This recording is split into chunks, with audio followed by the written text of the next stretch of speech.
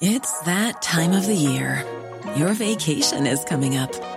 You can already hear the beach waves, feel the warm breeze, relax, and think about work. You really, really want it all to work out while you're away. Monday.com gives you and the team that peace of mind. When all work is on one platform and everyone's in sync, things just flow. Wherever you are, tap the banner to go to Monday.com.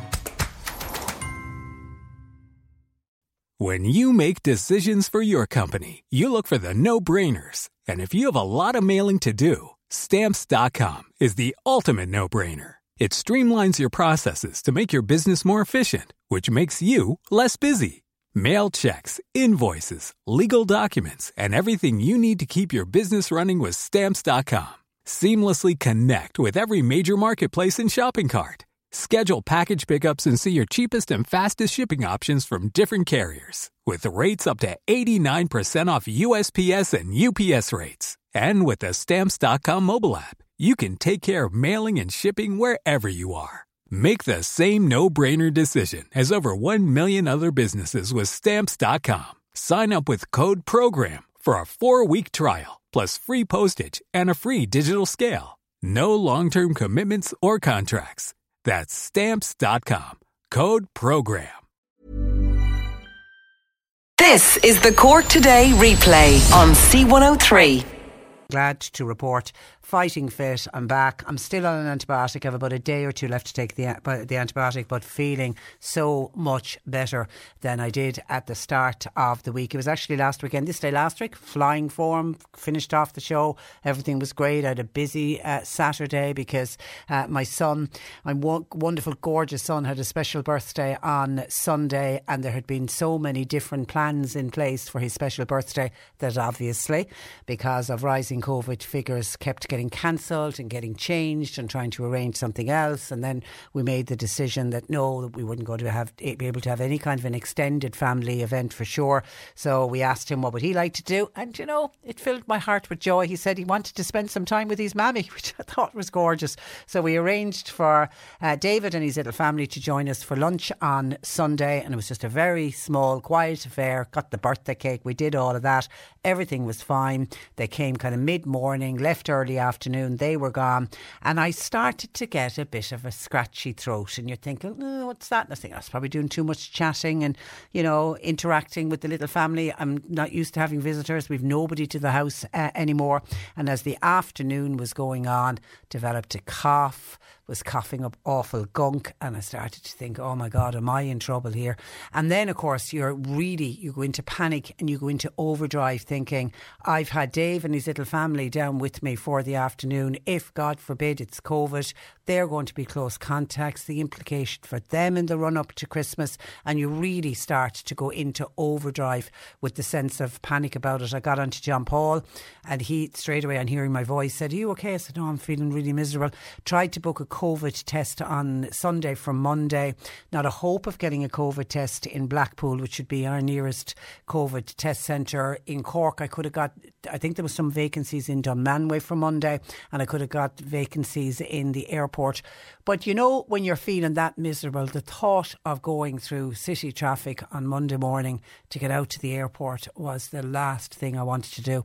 So I said I'd go to bed and I'd try and check again early in the morning. So I was up at 6 on Monday, re-logged on again, and lo and behold, for the test centre in Blackpool, there was a handful of tests available early now, just after 8 o'clock. So I booked one of those.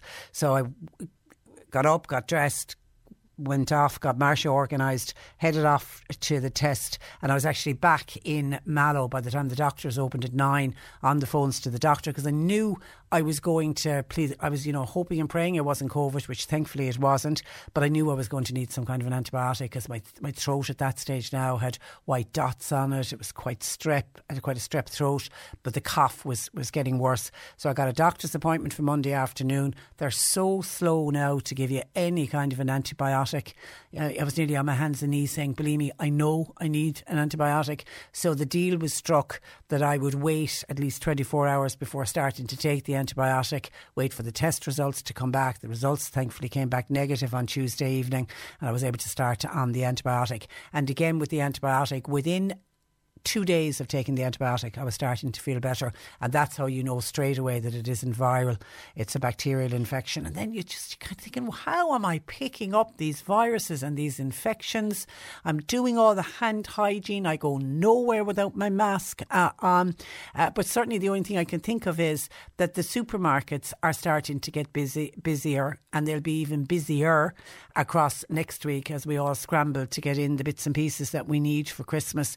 We have to try and give ourselves as much space as we can when it comes to social distancing. But of course, there's no limit now anymore on the numbers that can go into supermarkets. I mean, you think back to this time last year when we were queuing outside of supermarkets. Remember, it was like some supermarkets put in the traffic light system where you had to wait for the green light to enter. Others had security people on the door counting you in, counting you out. And of course, that's now gone. So the supermarkets and the shops are starting to feel a bit busier. So if that's the only place I can think of where I'm picking up these infections, because I say everywhere, I'm not going anywhere else. So I'm not out socialising. I'm not visiting people. People aren't visiting us. So it's just all. But you just get to the stage where you're sick of being sick. But on the positive, at least it was this week and not next week in Christmas week. And hopefully that's it. Hopefully that's all of my illnesses done and dusted, and I'll survive the rest of the winter period without picking up anything else. And of course, what everybody is trying to do is trying to avoid Omicron, which is now, did I hear yesterday, 27% of the COVID-19 cases now are now down to the Omicron variant. And of course, we know the main headline story making the news today, and we will be talking about it in a little bit more detail in a couple of minutes. But we know that the Cabinet will be meeting today, and we know they now are going to consider an early closing time for hospitality. They're also going to, it's looking like they'll be curtailing crowds at sporting events, and this is the advice that was given yesterday from our public health advisors, NPHET. And of course, we know the HSE stepping up their preparations for this wave of Omicron variant, which we are now expected. It's understood ministers will consider this closing time for hospitality as early as 5 p.m. and NPHET are saying bring in the closure of hospitality from 5 p.m. They're talking about doing it, if they go by NPHET's recommendation, from next Monday. Government sources said last night that the mood had darkened around prospects for the coming weeks, and that major sporting events, I mean, we've got things like the Leopardstown Christmas Racing Festival, probably one of the biggest sporting events over Christmas. There's also rugby fixtures, isn't there? The Munster, Leinster, all of those now hanging in the balance. Also, there's a big question mark over gigs and concerts and pantomimes. I mean, if they close all hospitality by 5 p.m, that'll be the pantomime out of the way, which would be really unfortunate for everybody involved in pantomime and people who are looking forward to going to it. Now, obviously, the hospitality sector, they were very swift last night to react to the news of the possibility of a 5 p.m. closing time. Restaurants Association, Adrian Cummins, I heard him.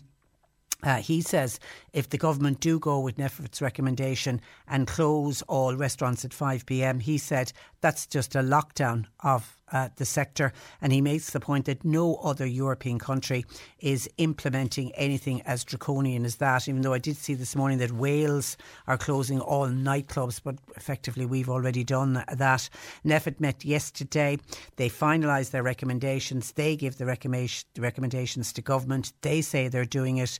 They want to reduce socialising before, during and after the festive period. That's what NPHET are pointing out. They're not putting any sugarcoat on it. They're saying we need to stop our socialising, and if that's the way, how do we do that? We close the pubs and the restaurants at 5 p.m. People, it seems, will also be asked to limit any kind of social activities in the lead up to Christmas, especially if you're going to be having any kind of an intergenerational mixing at Christmas. And that's what we, the Irish, do at Christmas. We have the parents and the grandparents around at Christmas. That's the intergenerational mixing. So NPHET are saying if you're planning on that, then you need to really look at where you're going and what you're doing between now and this day next week, Christmas Eve, before the visitors start to arrive on Christmas Day. Sources say that self-testing, PCR testing, that'll all be key to mitigating any spike in cases over the festive period. Micheál Martin, now he has been in Brussels for the last few days That's the EU summit that's going on. So he is due to return from Brussels sometime today. This afternoon then there will be a cabinet meeting. It's expected soon after he arrives home. It'll be straight into that cabinet meeting. A tightening of rules on close contacts and the accompanying requirement to isolate. That's also expected. What I was hearing earlier today was that anyone who doesn't have their booster, if they get identified as a close contact, they will be asked to isolate and limit their movements. Will that mean back to the way it was for where you'd have to do it for 10 days or not? I don't know. We're going to have to wait and see. And the prospect of tightening restrictions grew last night as the HXC accelerated their plans to give the booster vaccines to as many people as possible, and they are really ramping up the pace. And obviously they're worried about the highly contagious Omicron variant, and they reckon it's going to push record testing to the limits. Now the HSE are bringing forward plans to administer booster doses to people 40 to 49, but they're not going to start getting those jabs until after Christmas. It'll be the 27th of December before the 40 to 49 year olds can start to expect to be called to a vaccination centre. They're also saying the PCR testing, they're planning on ramping that up to 300,000 a week in January. And I would really love to get the message out to the powers that be that they need to reopen a COVID testing centre in the North Cork area. At one stage, at the start of the pandemic, the racecourse in Mallow was used for COVID testing. They closed that within a year. I think that was closed, but they're now funneling so many people up to the Blackpool Centre or to the one out of the airport. I really think if they're ramping up and hoping to do 300,000 tests a week in January, they need to make it as easy for people as possible to go and get their PCR tests. So I really do think they need to open up a test centre in North Cork, perhaps Mallow again, but they just need to make it as easy as possible for people. And of course the Minister for Health, Stephen Donnelly, saying the country now facing an urgent situation with Omicron spreading rapidly. And he disclosed figures showing the sharp increase in infections, and it's been caused within just a few days of this new variant arriving. And as I say, up to yesterday, they're now reckoning we're at 27% of all of the new cases are the Omicron, which still means that the Delta variant is still out there. Let's not forget the Delta variant, because if it's at 27%, it means close to 3/4 of all the cases are still of Delta. And somebody already on to us who works in hospitality and obviously devastated with the news. Which we have to wait for the government. I mean, NPHET make the recommendations, up to the government then to decide whether they will run with it or not. And I welcome your thoughts on that. Who are you with on this one? Are NPHET right in saying close all the pubs and the restaurants and all kinds of any sort of theatres or any kind of nighttime events, lock the country down from 5 p.m. starting next Monday, which gives the week then lead into Christmas, to try to put the brakes on this new variant? Are you of the opinion that this variant is already in the country? We're not going to stop it anyway. So you might as well leave the bars and the restaurants and the theatres. You might as well leave them all open until, say, 10:30, 11 o'clock. Your thoughts welcomed on that.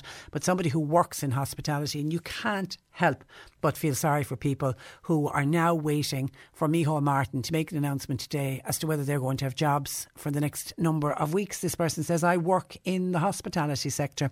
I've been working in that sector for the last 20 years and I work evenings. I will now be off again. The hospitality sector does the majority of its business in the evening time. Well, certainly in the place of work where I am working, evening time is our busiest. The government are not really thinking of the people that they want, who need this to go to work. I'm really angry that this news has come out this morning. It is not really fair in the hospitality sector. Hospitality has been the industry most affected by this pandemic. Where and when is it all going to end? It doesn't make a blind bit of business if opening hotels morning or evenings. God, it is really hard on the workplaces. They now will have to tell their staff in hospitality, we're closing again, no work here.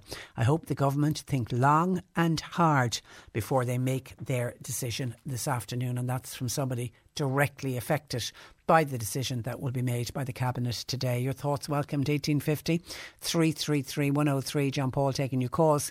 You can text, you can WhatsApp to 0862 103 103. Greeting cards have all been sent. The Christmas rushes through, but I still have one wish to make, a special one for you. Merry Christmas, darling. We're apart, that's true, but I can dream, and in my dreams I'm Christmasing with you. Holidays are joyful, there's always something new, but every day is a holiday when I'm near to you. The lights on my tree, I wish you could see, I wish it every day.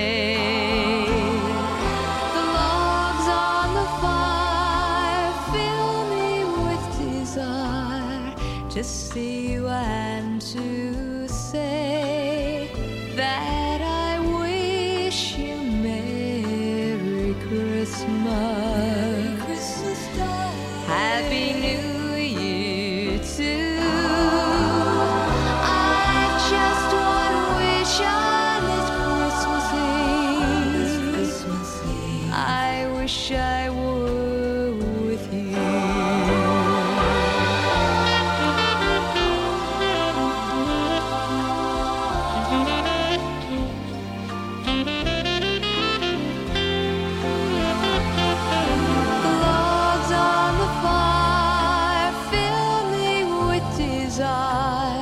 To see you and to say that I wish you Merry Christmas. Happy New Year too. I've just one wish on this Christmas Eve. I wish I were with you. I wish I were with you. Merry Christmas, Merry Christmas, Merry Christmas, darling.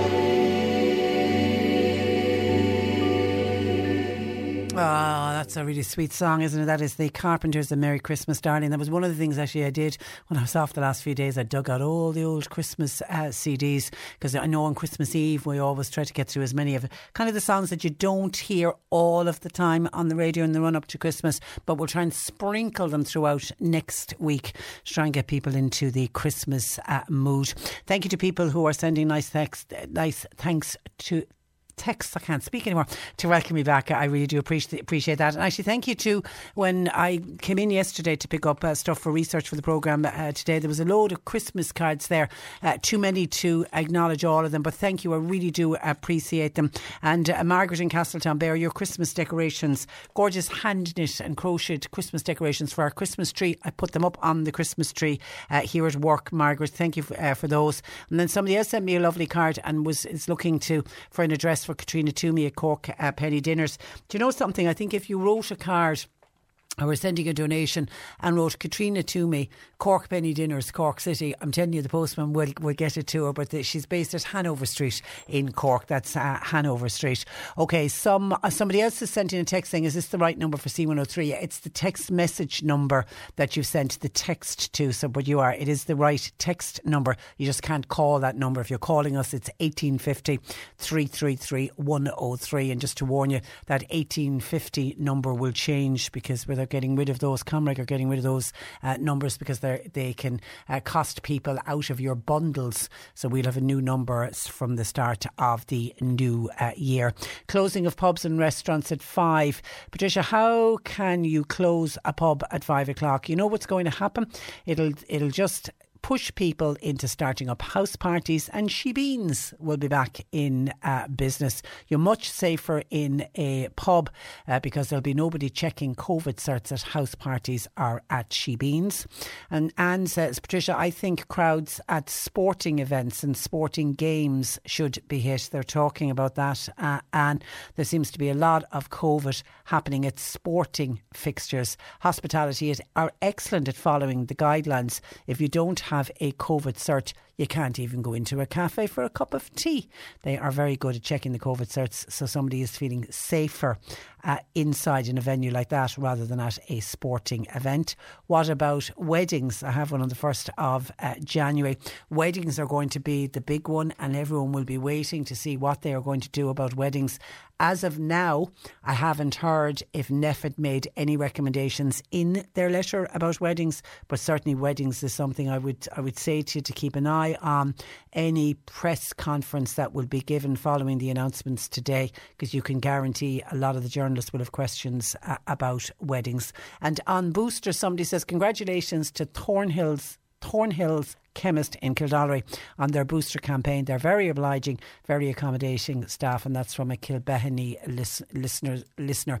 I tell you, the pharmacies and the GPs are absolutely playing a blinder when it comes to the rollout of this booster, and a lot, particularly the pharmacies, have been doing it very quietly and going about their work, because when you hear of people saying, I haven't had any call in from the HSC, I haven't had any text to get me to go to a vaccination centre, we've always been saying to people, check in with your local pharmacy and see if they're doing it. Now, most of them don't do walk-ins, you need to pre-book, but they certainly have been getting through a steady group of people, and GPs are the same. And somebody else says that my doctor in Ballincollig is giving out boosters, and he's asked me to spread the word, so for people to check in with your GP as well, because not all GPs are doing it, but certainly a lot have decided to take on board and start to do the booster jab, so check with your GP.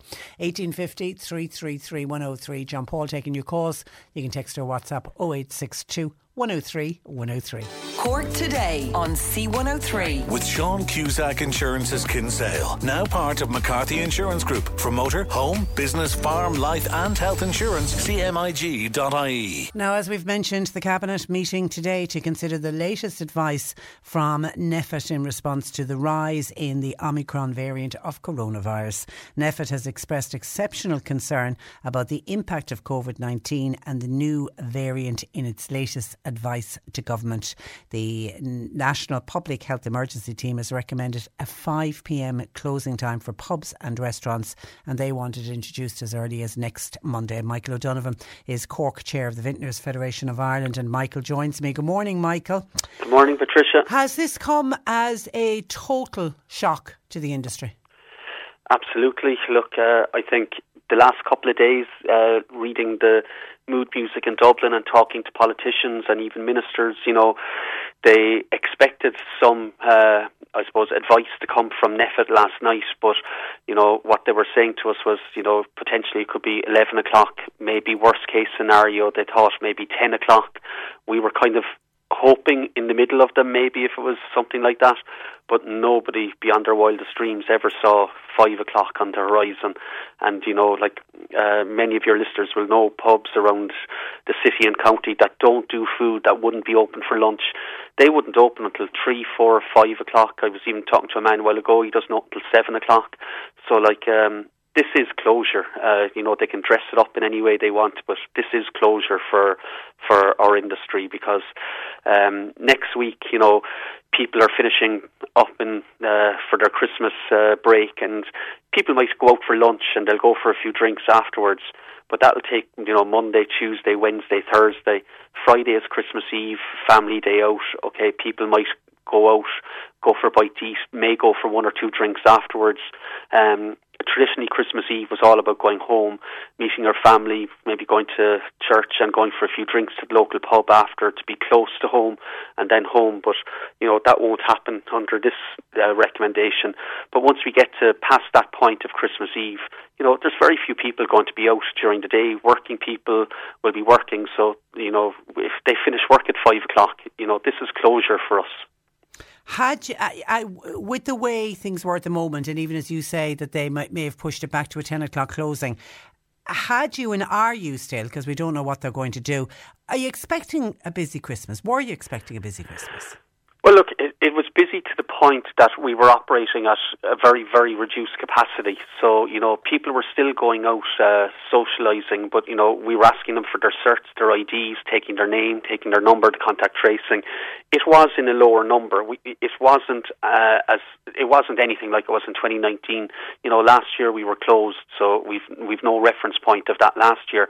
But, we're operating somewhere around the 60% mark of our turnover from 2019 for most venues. Somewhere between 50 and 60 is the common thread that's going across everybody.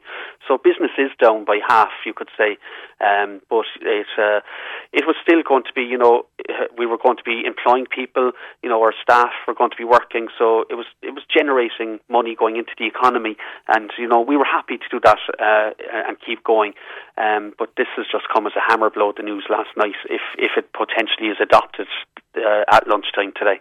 Yeah, I can see we're already getting so many calls in from people who are against it. I have to say, I haven't seen anybody yet say that they feel NPHET and where NPHET is coming from, that it's the right thing to do. But many people working in the hospitality sector, one listener was pointing out, she's worked in hospitality for the last 20 years, but it's evening times, because that's her job is to work in the evening. And even Dermot in Glanmire has been on to say, fair enough, NPHET are there to give advice, but surely our government can work better with NPHET to improve our hospital services so that we don't end up with all of these restrictions, or what this feels like is a mini lockdown. We understand why, but this could go on for 10 years. We can't keep doing this for 10 years, says Dermot in Glanmire.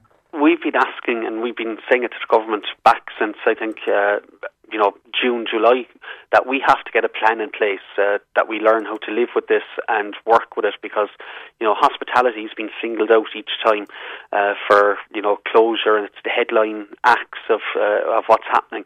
So we have to get a plan together, because we can't keep doing this, because, I've people since last night, since this broke, and early this morning phoning me, people that have leased premises, they've made agreements with landlords, that if they're open, they pay their rent. If they close, the landlord is happy that the rent is paused. But opening till 5 o'clock, or even if it's 7 o'clock, they decide, you just cannot generate the turnover. And like that lady said, jobs like this isn't that people will be cut a few hours here and there. This is people that just will not be rostered because there won't be hours there to be worked in the first place. So this will have just a huge knock-on effect. So look, we're really hoping that the government take the advice on board, but maybe, come up with a plan, because we have to come up with something, that we can't keep going back to closing down business, because, as I said, 5 o'clock for us is closure in everything. Yeah, and I think Adrian Cummins of the Restaurant Association is saying pretty much the same thing. I know seemingly part of this recommendation from NPHET, they're also advocating that sporting, theatre and cultural gatherings wouldn't take place after 5 p.m, and if they do, the capacity would have to be cut. But I mean, cultural and theatres, that's your panto gone, isn't it? But if they have to close at 5? Yeah, I suppose. Yeah, I'll be honest, I hadn't even got around to that part of thinking about it. But from what you're saying, yes, it sounds like cultural events would be the pantomimes, theatres. Yes, that they would be in the same boat, closing at 5 o'clock. And I know I've spoken to one or two that are doing a show up in St. Peter's in North Main Street from us at the moment, and they've done so much work, and I think they're doing a couple of shows or something so that they can get people in that had tickets and things like that. So, it's going to be really hard for them that they've done all the work to get this in place. Just like ourselves, putting, the sanitisation, putting all the necessary paperwork in place, training up staff that they know what to do, spending all the time and hours and doing it. And now we're back to square one again, it seems. And somebody said, what's the timeline? How long will these restrictions be in place? We don't have that kind of detail at the moment. No. All we know of today is that the sub-cabinet committee are meeting now at 12 o'clock, and then after that there'll be a full cabinet meeting, and we think that the Taoiseach will do his usual 6 o'clock address on the TV to the people. But look, after the cabinet meeting we should have a clear indication of what exactly is happening. Okay, but yeah, because it is a recommendation, and we know this time last year that the government went against the NPHET recommendation, but they would say that was the wrong decision because we know what happened in January. But when you look back at all of this year, they have kind of stuck with what NPHET have recommended, haven't they? Yeah, since last December they've really stuck to it. So look, I suppose in this point in time we're hopeful, but I suppose the realist in us, the expectation is probably that they will stick close to what the NPHET have advised in the letter last night, which will be, look, it'll be very challenging, very tough, and look, for staff especially, my heart goes out because, as owners, I suppose we'll have our business, but staff, this time of year. Gone. What a time to lose your job, Christmas week. Additional financial supports, Michael, have got to be addressed. Yeah, look, the EWSS, we fought very hard a couple of weeks ago to keep that, and look, the government, I suppose, if I'm being honest, they've kind of broke a bit of trust because they told us that supports would be there as long as we were, and then they went and tapered it off. They saw sense, and they came back and they reinstated the EWSS. We now hope that they will maintain that for our staff, even if we can't trade, because at least that way we'll be able to keep our staff that we've worked so hard to bring back into our businesses, keep them on our books, keep them employed. Like the government will give us the EWSS towards their wage, and I think most employers would be quite willing to pay the staff and keep them on their books, so that when we do reopen in a couple of weeks, if this is short term, that we can keep them. And for the business then itself, they'll just have to reintroduce this CRSS, but at a meaningful level. We can't just have this 10% that they had last time, because our energy costs have gone through the roof in the last 3-4 months. So 10% will not meet any of our demands that we'll have on our businesses. So if they're going to be forcing us to close, they're going to have to support, because otherwise this is the second Christmas that we're closed, in effect, the 2nd December. So December normally takes you through January, February into the spring. So, businesses just will not survive, because whatever they had, in the reserve last year, they went through it when we were closed. Well gone, and there is no reserve, so people are, I'm talking to members every day.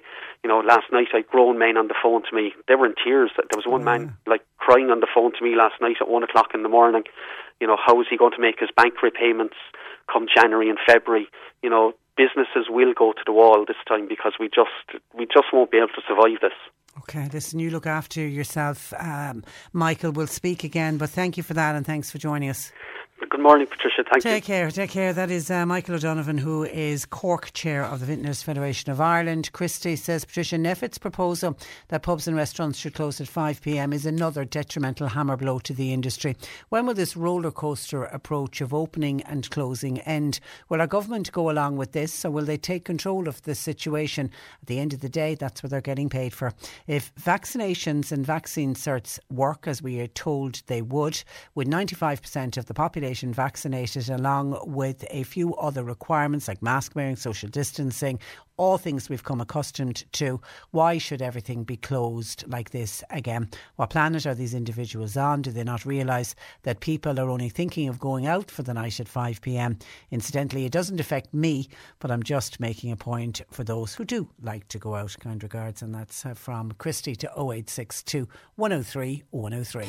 Cork Today on C103. With Sean Cusack Insurance's Kinsale, now part of McCarthy Insurance Group. They don't just talk the talk, they walk the walk. CMIG.ie. I will get back to your comments about the proposed restrictions, but I want to move on because thousands of family members of British citizens living in Ireland have yet to apply for their post-Brexit residency cards, with now less than 2 months to go before the deadline. Joining me with details is Fiona Hurley, who's Policy and Communications Manager with the Migrant and Refugee Rights Centre. Good morning to you, Fiona. Good morning, Patricia. And you're welcome. Now, firstly, it's important to point out that Brexit does not impact the rights of UK citizens to live and work here, but it affects their ability to sponsor family members. Can you just explain what this is all about? Yes, thank you, Patricia. It can feel like quite a complicated area, and I think everyone's a little bit tired of Brexit at the moment. But prior to Brexit, UK citizens were able to sponsor their non-EU citizen family members to come and live in Ireland. So to put that simply, a UK citizen who is married to a Canadian or an American or a Pakistani or a Bangladeshi national could apply for that person to join them in Ireland and secure residency on the basis of the UK citizen being an EU national.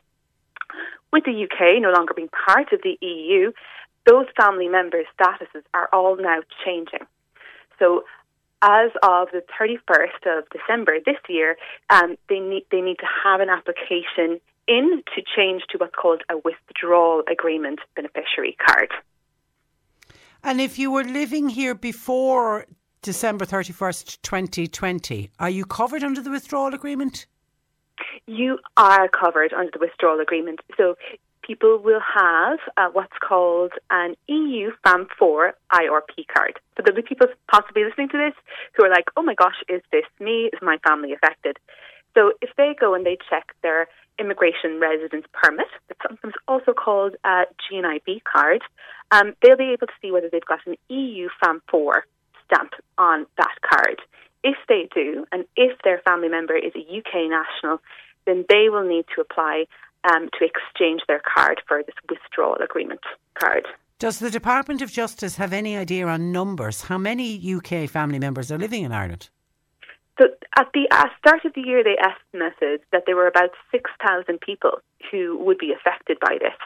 And we know that as of November 1st, only about 1,600 people had applied to exchange their cards. So there's over 4,000 people who are out there who don't necessarily even know that this is something they must do in order to secure their immigration permission after the 31st of December this year. See, I think you've hit the nail on the head there. I certainly was completely unaware of this, and I would know, listening to this programme, particularly in the West Cork area, we've got a lot of UK nationals living and working there.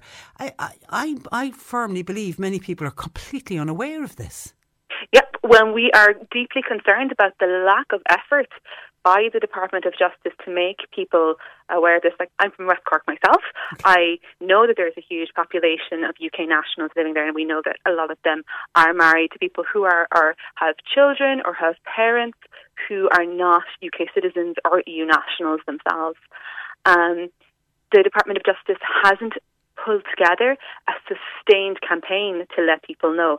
And this is in stark contrast to other countries, for example, France and Spain and Italy and Portugal. Because UK citizens themselves were also affected, there were these huge public awareness campaigns to ensure that everyone knew what they had to do to secure their residency. We haven't seen anything similar in Ireland. And if UK nationals miss the deadline, what happens and what does that mean? So the Department of Justice has said that they're communicating with NGOs and they'll take a pragmatic response to the family members of UK nationals who miss the deadline. But we haven't received correspondence from the Department of Justice, and we're one of the major NGOs who work with migrants on the ground. We work with over 1,100 migrants, refugees and asylum seekers per year. And we also, we have no idea what that pragmatic response means. And realistically, it could mean that people could lose entitlements in the state. But the Department of Justice hasn't spelled out what will happen for people. And the other issue is for people who are now listening to this and going, oh my gosh, I need to go check that out and I need to go and make that application online. the Department of Justice web pages on this don't function properly. So it's almost impossible for someone who is sitting there to actually get the information that they need to get this application in the next 2 weeks. And it's to the Department of Justice that you apply, I'm assuming?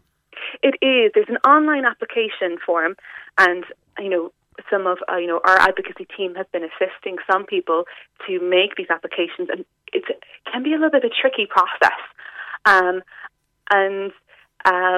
It's certainly difficult for someone who's not particularly comfortable using IT or computers. And we know that there are a lot of, older people out there who just, who don't necessarily have access to a laptop, but it's not something you can easily do on a phone. And I think that's something that we're becoming kind of more and more aware of, that we're moving to becoming very reliant on IT, and that's leaving people behind. Also, as we've mentioned, West Cork, there are black spots. People don't even have broadband in some areas of West Cork. Absolutely. And those people won't have bought laptops. They won't have, they might have a phone that has some data on it if they, go to their nearest town, but it's not. So for anyone listening who thinks this is Fiona talking about me, where do you suggest they go for further information? Okay, so on our website, so nascireland.org, so it's NASCIRELAND.org, we have a Know Your Rights page, so you can easily navigate onto that from the homepage, and there's information on there about how to get into the application process. Okay. Having had a look around this morning, it's actually not really possible to find that information on the Department of Justice's webpage, but you can find some information on our own website. Go through nascireland.ie, you said, was it? .org. .org, okay. Yeah. And come here, tell us, what beautiful part of West Cork are you from, Fiona? From Dunmanway. You're one of the Hurleys from Dunmanway. I am, yes. Will you be home for Christmas? I will. Looking forward to it. Well done. It's a lovely spot. Okay, listen, Fiona, pleasure to talk to you. Thank you for that.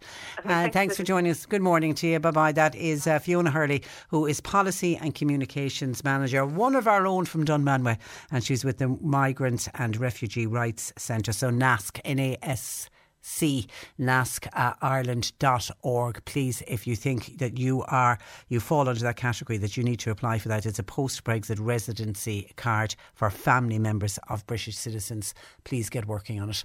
1850 333 103. John Paul taking your calls. You can text your WhatsApp to 0862 103 103. We're going to take a break. We've news at 11 on the way.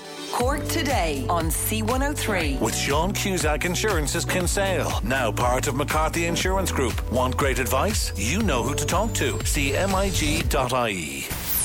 C103's Irish Sunday is the big show on your radio. Sunday mornings from 10. 4 hours of all-time favourites, from Clean Hagan to Mike Denver, Susan McCann to Derek Ryan, and Daniel O'Donnell to Nathan Carter. It's Cork's greatest hits, guaranteed. And everyone is Irish.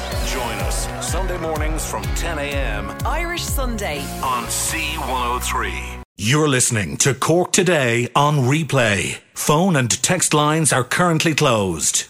Let me bring you some of the commentary that's in, including some in by email. This is email from Pat in Clon. Pat says, I know of 3 people who don't go out socially. The only place they go, shops and the supermarkets. They all recently contracted COVID-19. So 1,000 people can go into a large supermarket, no COVID checks, and 30 or 40 people can't go into a controlled, checked environment with local traceability, i.e. their local pub. House parties are going to drive this worse so much for living with COVID. That's from Pat in Clonakilty. Hi Patricia, this Grace government need to shut pubs and restaurants, and I would go so far as, this is John in Carrigaline, all indoor gatherings. If they don't, our health system will suffer. We know what they will do. The Paddy needs to get locked drunk. Now this is John's phraseology. The Paddy needs to get locked drunk over Christmas and then boast, sure, they had a great Christmas. It's what we do in this country. This time last year we had 265 cases of of COVID. This year we've over 4,000 cases. That's after 3 vaccines and a big wave on the way. It's backwards we're going. Close the pubs and the off-licence. Stop the house parties. That's from John and Carrigal. I think you're wrong saying Paddy needs to get locked. Not everybody wants to go out and get locked. There will be a cohort of people, but that's not just an Irish thing. That happens all over the world. But there are other people who will want to just go out and have a sociable few drinks, maybe a meal, and that's it, and home. So I think you're wrong in saying it's what everybody wants to do. But thank you for your comment, John. Morning, Patricia. I'm absolutely amazed at the amount of English registered cars that I saw in my hometown of Clonakilty yesterday while I was in there. They shouldn't be allowed to leave the United Kingdom. A house near me is owned by UK residents and they've come over for the Christmas. They were out walking around and mixing the day after they came home. Where is the responsibility? What chance do we stand? What's going to come down the tracks will not be good, in my opinion. Thanking you. Well, yeah, those UK nationals, there's no rules stopping them going out and about after they arrive. I do know what they have to do. They have to take antigen tests. I think it's for 5 days after arriving, and I'm hoping that they're being responsible and that they're actually doing that. But I did see, because obviously the cases in England are gone through the roof, where they had 88,000 cases yesterday. France have put a ban on UK nationals coming into their country unless there's a specific reason, but anybody coming just for holidays, they've put a complete ban on it. And I think it was Portugal, and there was another country as well, are insisting that anyone travelling from the UK has to have a negative PCR test. What we're asking for, if they're vaccinated, we're asking for a negative professionally done antigen test. So at least, if they're not vaccinated, they need to have a negative PCR test. So the government will say they are trying to put things in place to make sure that anybody travelling from the UK, but remember there will be a lot of people, a lot of our loved ones will be heading home for Christmas from the UK as well, that if you put a total ban on people from the UK coming to Ireland, it would affect so many families. I think if everybody does the right thing, gets the test before they come, and then once they arrive, every single day they take their antigen test for 5 days, that at least is going to add some level of protection. Dan says, Patricia, thank you for your text. Dan says, surely closing at 5 p.m, which is in fact a lockdown, should not apply to people who are double vaccinated or people indeed who've been boosted, which is the vast majority of people, and that's the vast majority of people who visit pubs and restaurants, where you shouldn't be getting into a pub or restaurant without being vaccinated. So what you're basically saying is never wrong to suggest closing at 5. Mick says, why blame the government? They go on the advice of the health experts, i.e. NPHET. Sinn Féin are making a political football out of this. People must remember they're in government in Northern Ireland, and it's worse up there than it is here in the Republic. Hi, Patricia. Let me move to these ones. That's on a different topic. Mike says, welcome back, thank you. Patricia, has the media ever asked NPHET about its abysmal failure, which led us up the garden path into this shambles again? They opposed antigen testing at the beginning. They were against air filtration. And where were the boosters in September and October? Zero accountability of NPHET so far. It's time their horns were pulled in. Closing down everything at 5 p.m. in the evening is the highest brand of insanity that I've ever seen by any group of people in my life. It will make the greatest Christmas of house parties ever witnessed in this country. We all know where this is going to put us in the month of January. Thanking you, and that's Michael in Castletown. Bear, stay safe, Michael. And a Bear listener says, I think it should be compulsory to be vaccinated. I know people who are not vaccinated. They just think they're more intelligent than the rest of us. They should not be allowed to work or go into a shop unless they are vaccinated. At least with pubs and cafes and restaurants, when you go in, you feel safe. And then what do? They're going to close the pubs. What a joke, says this listener in Beara. Nora says, welcome back, Patricia. And she's recommending vitamin D, C and zinc to help build up my immune system. I need to do something, Nora, for sure. Whatever happened, Nora says, to living with COVID? How many times do we have to do the same thing over and over again, i.e. lockdowns, before somebody steps up to the mark and says, hang on a tick, this simply is not working? There has to be a new approach. If 90% plus of the over 12 population are now vaccinated, and only those with COVID certs to prove they're vaccinated are allowed into hospitality. Why are they even suggesting closing them? Nothing makes sense to me. Regards and happy Christmas and many happy returns. That's from Nora. Anne says, Patricia, at what stage are we going to learn to live with COVID? We've had Delta, now it's Omicron, and God knows how many more variants are coming down the line. People's reserves are wearing very thin, says Anne. They are. And one of the big problems with new variants, and new variants coming out of countries like South Africa where the Omicron originated from, we need to start vaccinating people in the developing worlds, and we're certainly not doing enough on that.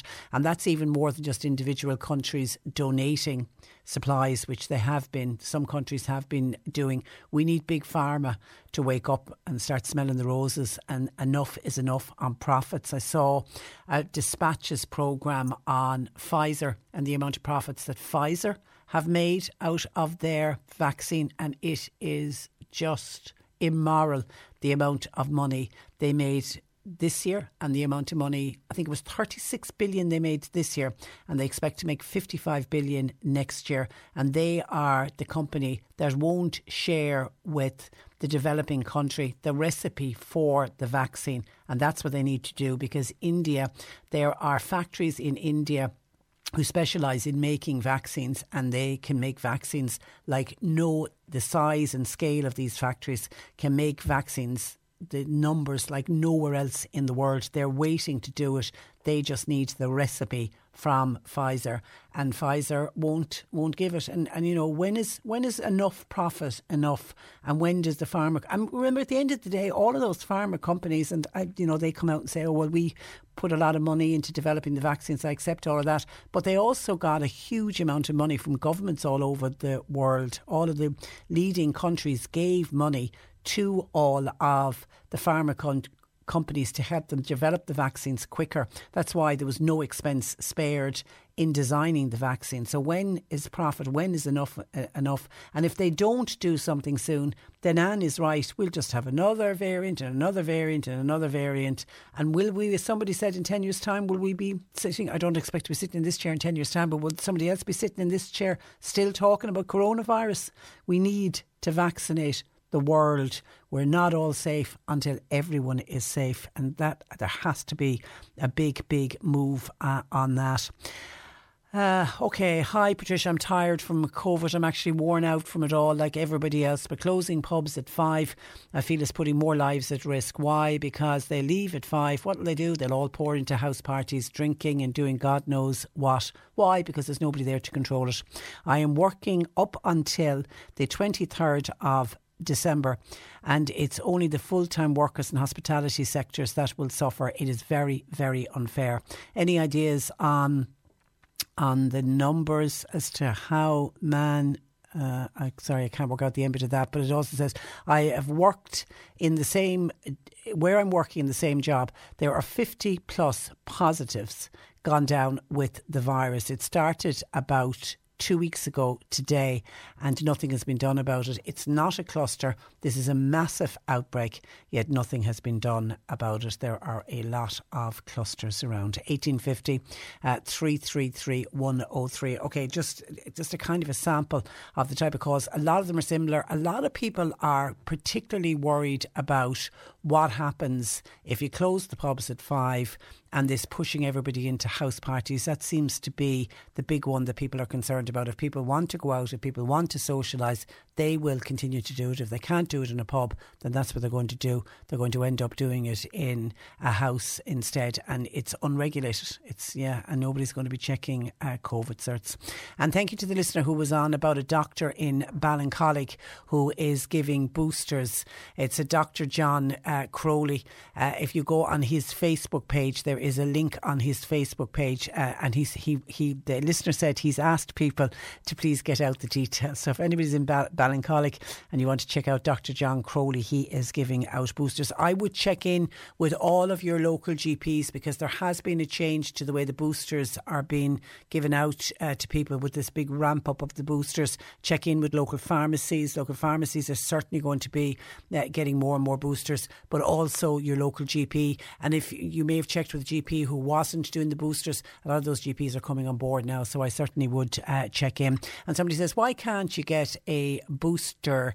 I had COVID 2 months ago, says the Mitchelstown listener, and I've been refused a booster. You can't get a booster until you're 6 months post-COVID, and the theory is that you have immunity because you're still recovering from COVID. You get about 6 months immunity if you've already had COVID. That's the science behind it. So that's the reason that they're saying to people not to get a booster until after the 6 month mark, and obviously then it frees up boosters for other people.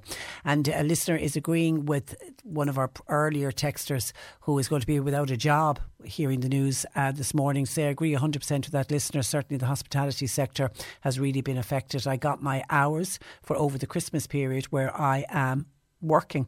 I also work evenings, so that means I will have no work if the 5 o'clock rule comes in today. Will I be going back on the PUP payment? I'd rather not go back. I like to be independent. I like to earn my own money. The hospitality sector, as along with all hotels, looks like they're closing for good, and there'll be no more work for so many of us who have worked all of our lives in the hospitality sector. Yeah, it's so unfair. It's so unfair. It's heartbreaking to see people, send in texts like that saying, somebody was earlier saying, in 20 years working in the hospitality sector, absolutely love my job, and are fearful, absolutely fearful that they may have no job at all next year, which is a really, really tough thing as we head into Christmas week. Your heart would have to go out to them. 1850 333 103. John Paul taking your calls. Text WhatsApp 0862 103 103. C103 Jobs. The Island River Play School, that's in Skibbereen, they're recruiting team members for full and part-time positions.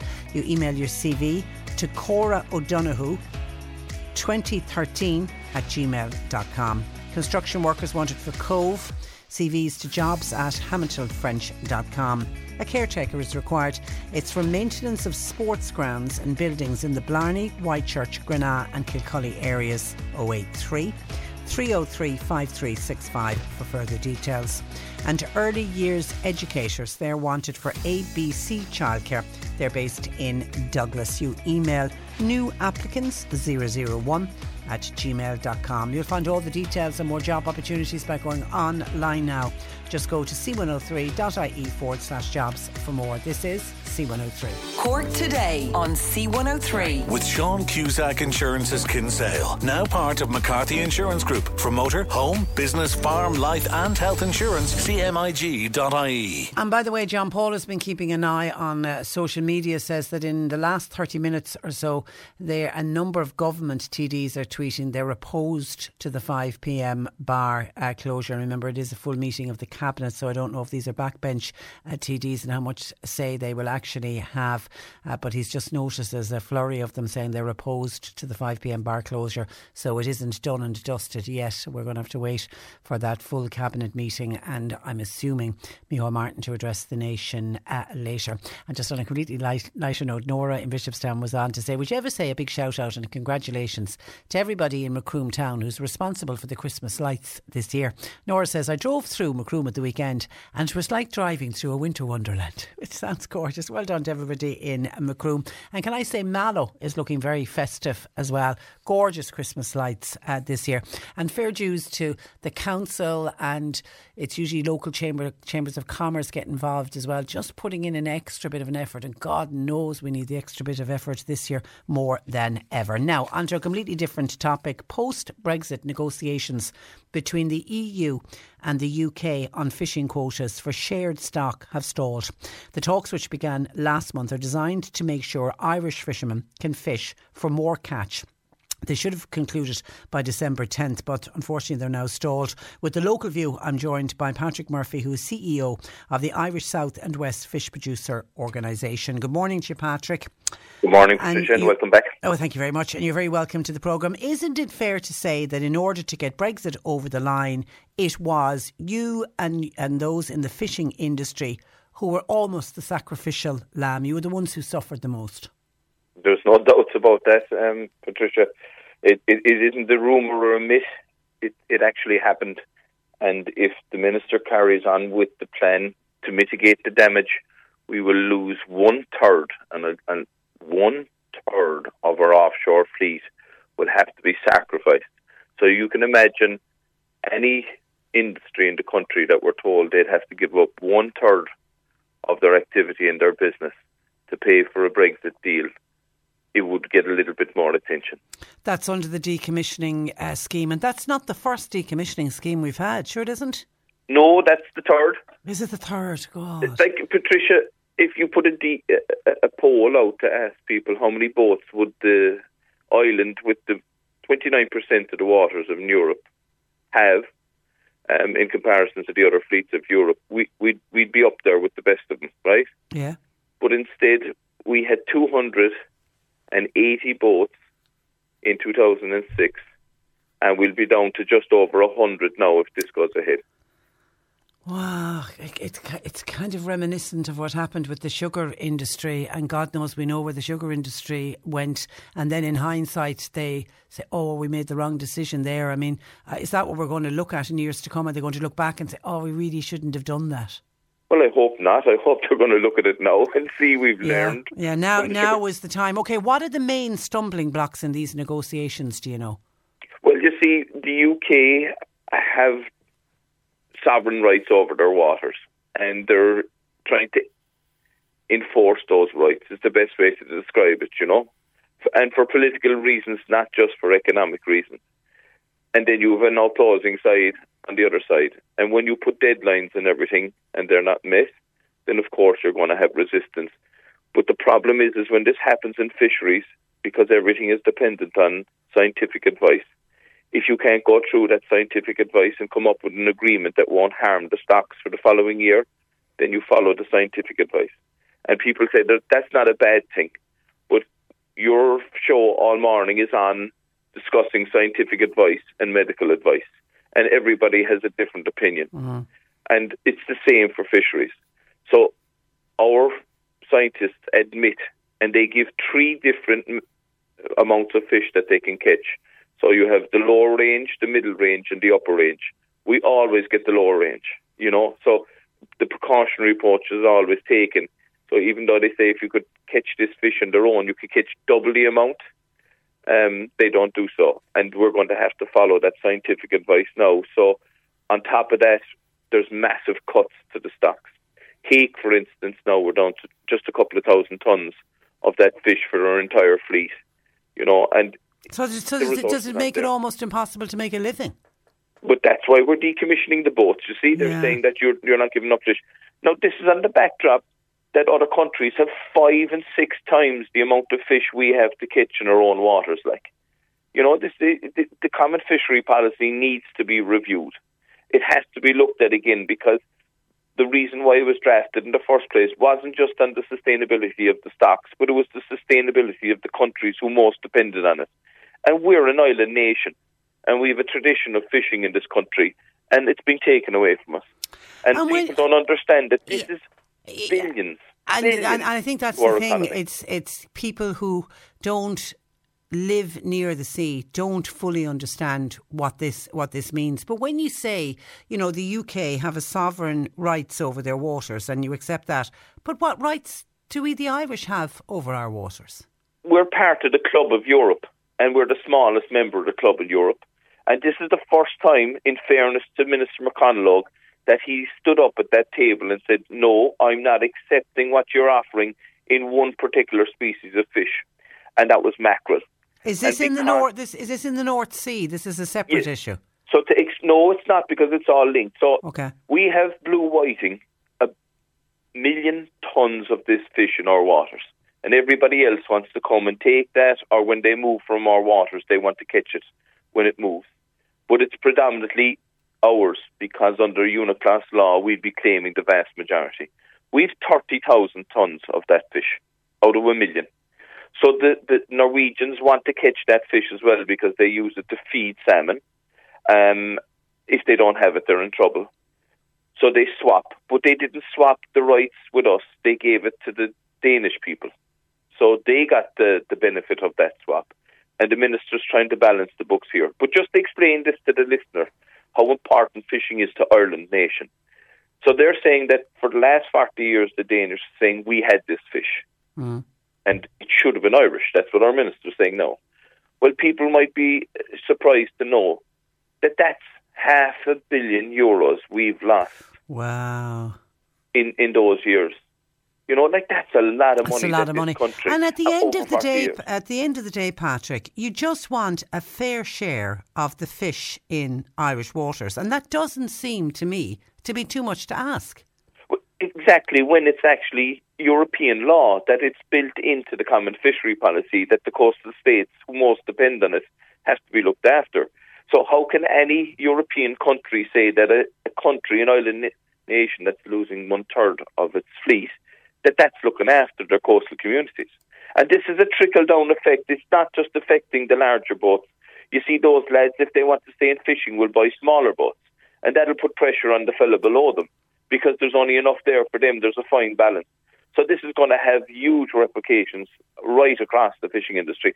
But not only that, it's going to be jobs ashore as well. If we lose this, we're talking about thousands of jobs being lost all around our rural coastline. And those all those communities that are dependent, there's a ripple effect and a complete knock-on. You end up having people not living in the area, so schools close. The knock-on is post offices close, shops close. It's a massive knock-on. Okay, so where are we at? When do you expect an agreement to be reached? So the agreement that's reached now is provisional for the next 3 months. Okay. And that has to be based on the scientific advice. That means we can't use the seasonality of the fisheries. In other words, that at the start of the year, if bad weather was there, you give a bit less or you'd give a bit more. No, we have to do it like accountants. So you try and make sure that there'll be fish throughout the year or that we don't go over our quota and we get punished. And we did that last year because of this and we couldn't get the figures right. So we even though boats were being penalised for catching too much fish at a certain time of the year because we couldn't give it to them, you know, and the fish were on the ground and now they're being punished for it. We don't want to see the same mistakes happening again, Patricia, because we give out the fish uniquely in our country every month to the vessels, you know, and it makes our job all the more difficult to follow the scientific advice that the scientists will admit have been ultra precautionary because they know that it'll be tweaked and upped a bit, you know, the way that to make it socially viable for boats right across Europe. Okay, listen, have a happy and a peaceful Christmas, Patrick. We'll talk again, no doubt, in the new year, because we're a long way off getting this one sorted out. But thanks a million for joining us today. Anytime, Patricia. It's a pleasure as always. And hopefully a good Christmas to our listeners, and sense will prevail on the other decisions that are being made, and people will have a healthy mental health-wise Christmas and into the new year, because that's really important for people as well too, you know. It can't be just about the physical. It should be incorporated that the mental has to be looked after as well. It does indeed. And when you're doing your shopping list and planning your menus over Christmas, make sure you include fresh Irish fish on it. Nothing like it. Patrick, thanks for that. Thanks. And thanks for joining us. That is Patrick Murphy, joining us, CEO of the Irish South and West Fish Producers Organisation. And there was a text in, and let me give a mention because there's so many texts coming in, I'll be afraid that I'll forget to mention it. Colm O'Sullivan from Irish Village was on to say, if you're looking for a really nice, positive day out, they have a big event planned for the village of Irish next Sunday. And the weather forecast, I think, is quite good across the weekend. I think it's nice, dry and bright. They'll have Irish dancing, live music, open fire cooking. There is a kids treasure hunt which will go through the village of Irish. There'll be train rides for the kids, and I'm sure some of the big kids can get on the train as well. And there is a fundraising on behalf of Macra na Firma. They're doing their tractor run. Or do I take it they're decorating the tractors, which has become big business in the last number of years. But it's just going to be a wonderful day out for everybody in Irish on Sunday. Thanks to Colm for sending that on to us. It's Irish Rock Cafe on Sunday. 1850 333 103. John Paul taking your calls. You can text, you can WhatsApp to 0862 103 103. Cork Today on C103. With Sean Cusack Insurance's Kinsale, now part of McCarthy Insurance Group. They don't just talk the talk, they walk the walk. CMIG.ie. A nurse from Muilin in North Cork, Pat McMahon, who has dedicated his life to saving mothers and children in Varanasi, which is one of India's most poverty-stricken regions, will embark on his final barefoot walk of the year next Monday morning. And to find out more, I'm delighted to say that Pat joins me on the programme. Good morning to you, Pat. Good morning, Patricia, and thanks for having me. Well, it's always a pleasure to talk to you, and I'm just sorry because of COVID times. You normally have always been very good to come to studio, and you'd be sitting here in the studio with me, but unfortunately with restrictions we have to do it over the phone. But listen, tell me your plans. You're doing a barefoot walk. And thank you, Patricia, because I think you've always shown a real interest in humanitarian issues and people that are so disadvantaged. So genuinely thank you for your compassion. Well, if we can help in any way. Listen, you're doing a barefoot walk to Dublin this time round. Tell me about your plans for Monday. Well, it's from Houston Station, and from there I'll walk from there to the Salmon Memorial in Austin's Quay in Dublin, and then to Dáil Éireann, and then make our way to the Áras an Uachtaráin to present our pledge. Basically, I suppose we all know in Ireland now what an emergency situation could look like, with COVID-19 and restrictions and lockdown. And the reality is that COVID-19 has had a detrimental impact on food security for some of the poorest people in our world. And so we're walking in solidarity with those people, but particularly we're asking people to sign a right to food pledge, and that pledge is on our website. And so rather than, I suppose, speaking about the feat itself, it's more about the issue of the right to food for people that are desperately poor. I watched your little video clip that you've put up on your right to pledge page, and it's quite stark. It's every 4 seconds. Every 4 seconds, somebody dies of hunger.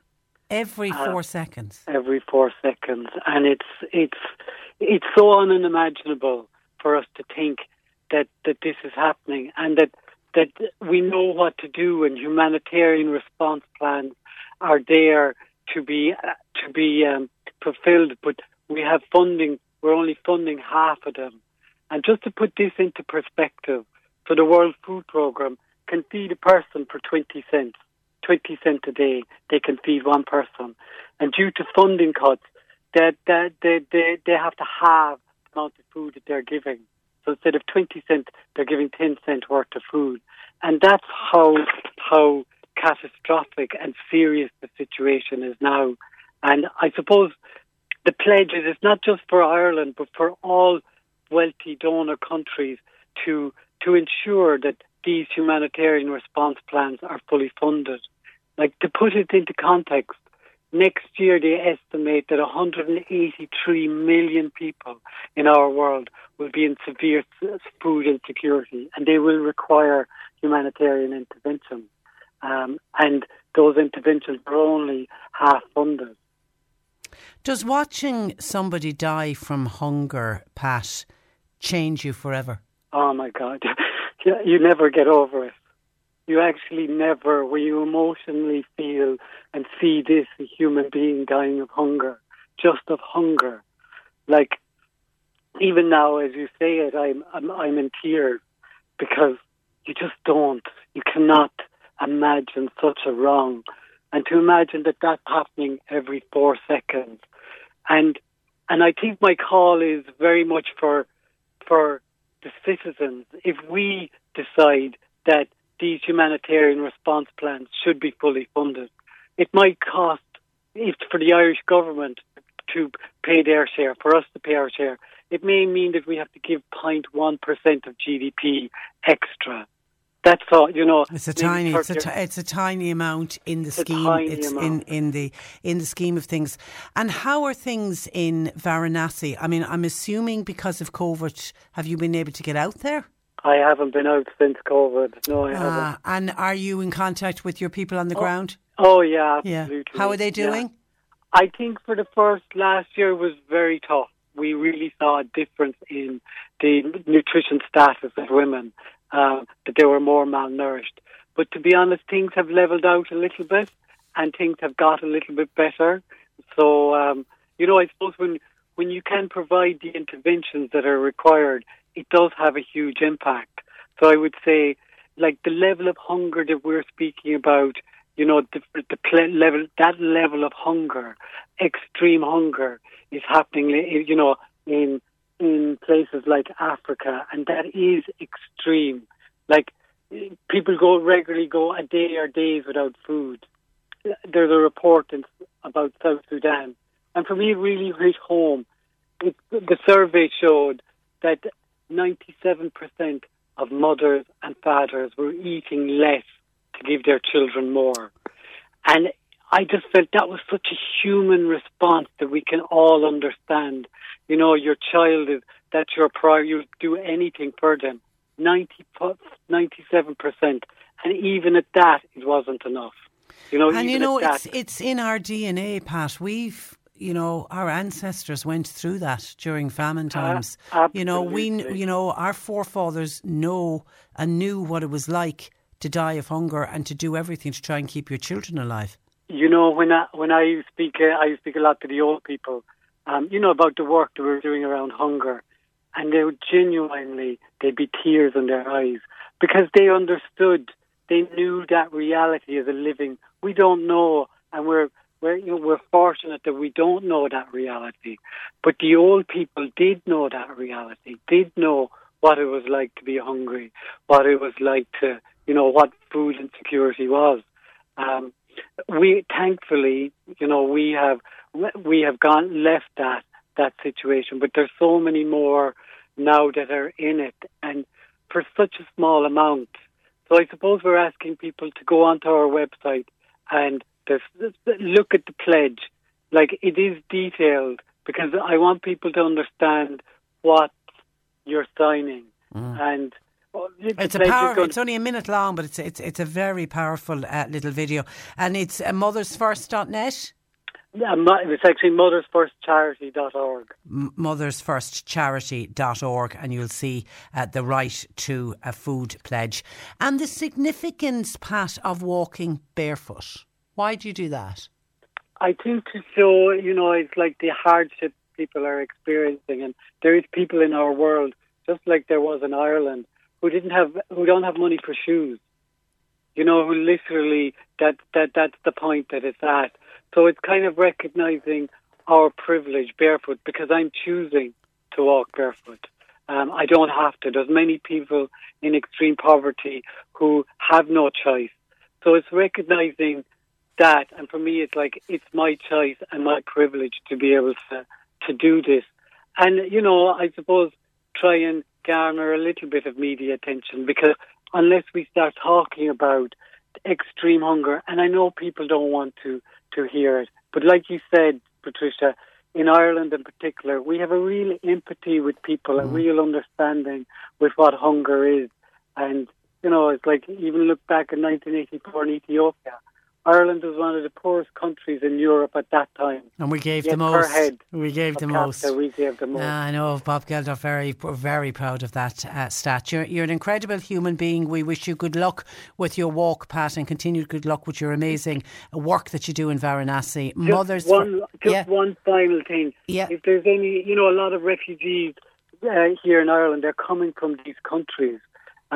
So if there's any people who would like to get in contact and see if they would like to support us, anybody that's listening, but particularly people who are in the refugee community that might be listening to this, to get in contact with us through mothersfirstcharity.org, because we'd love to hear from you.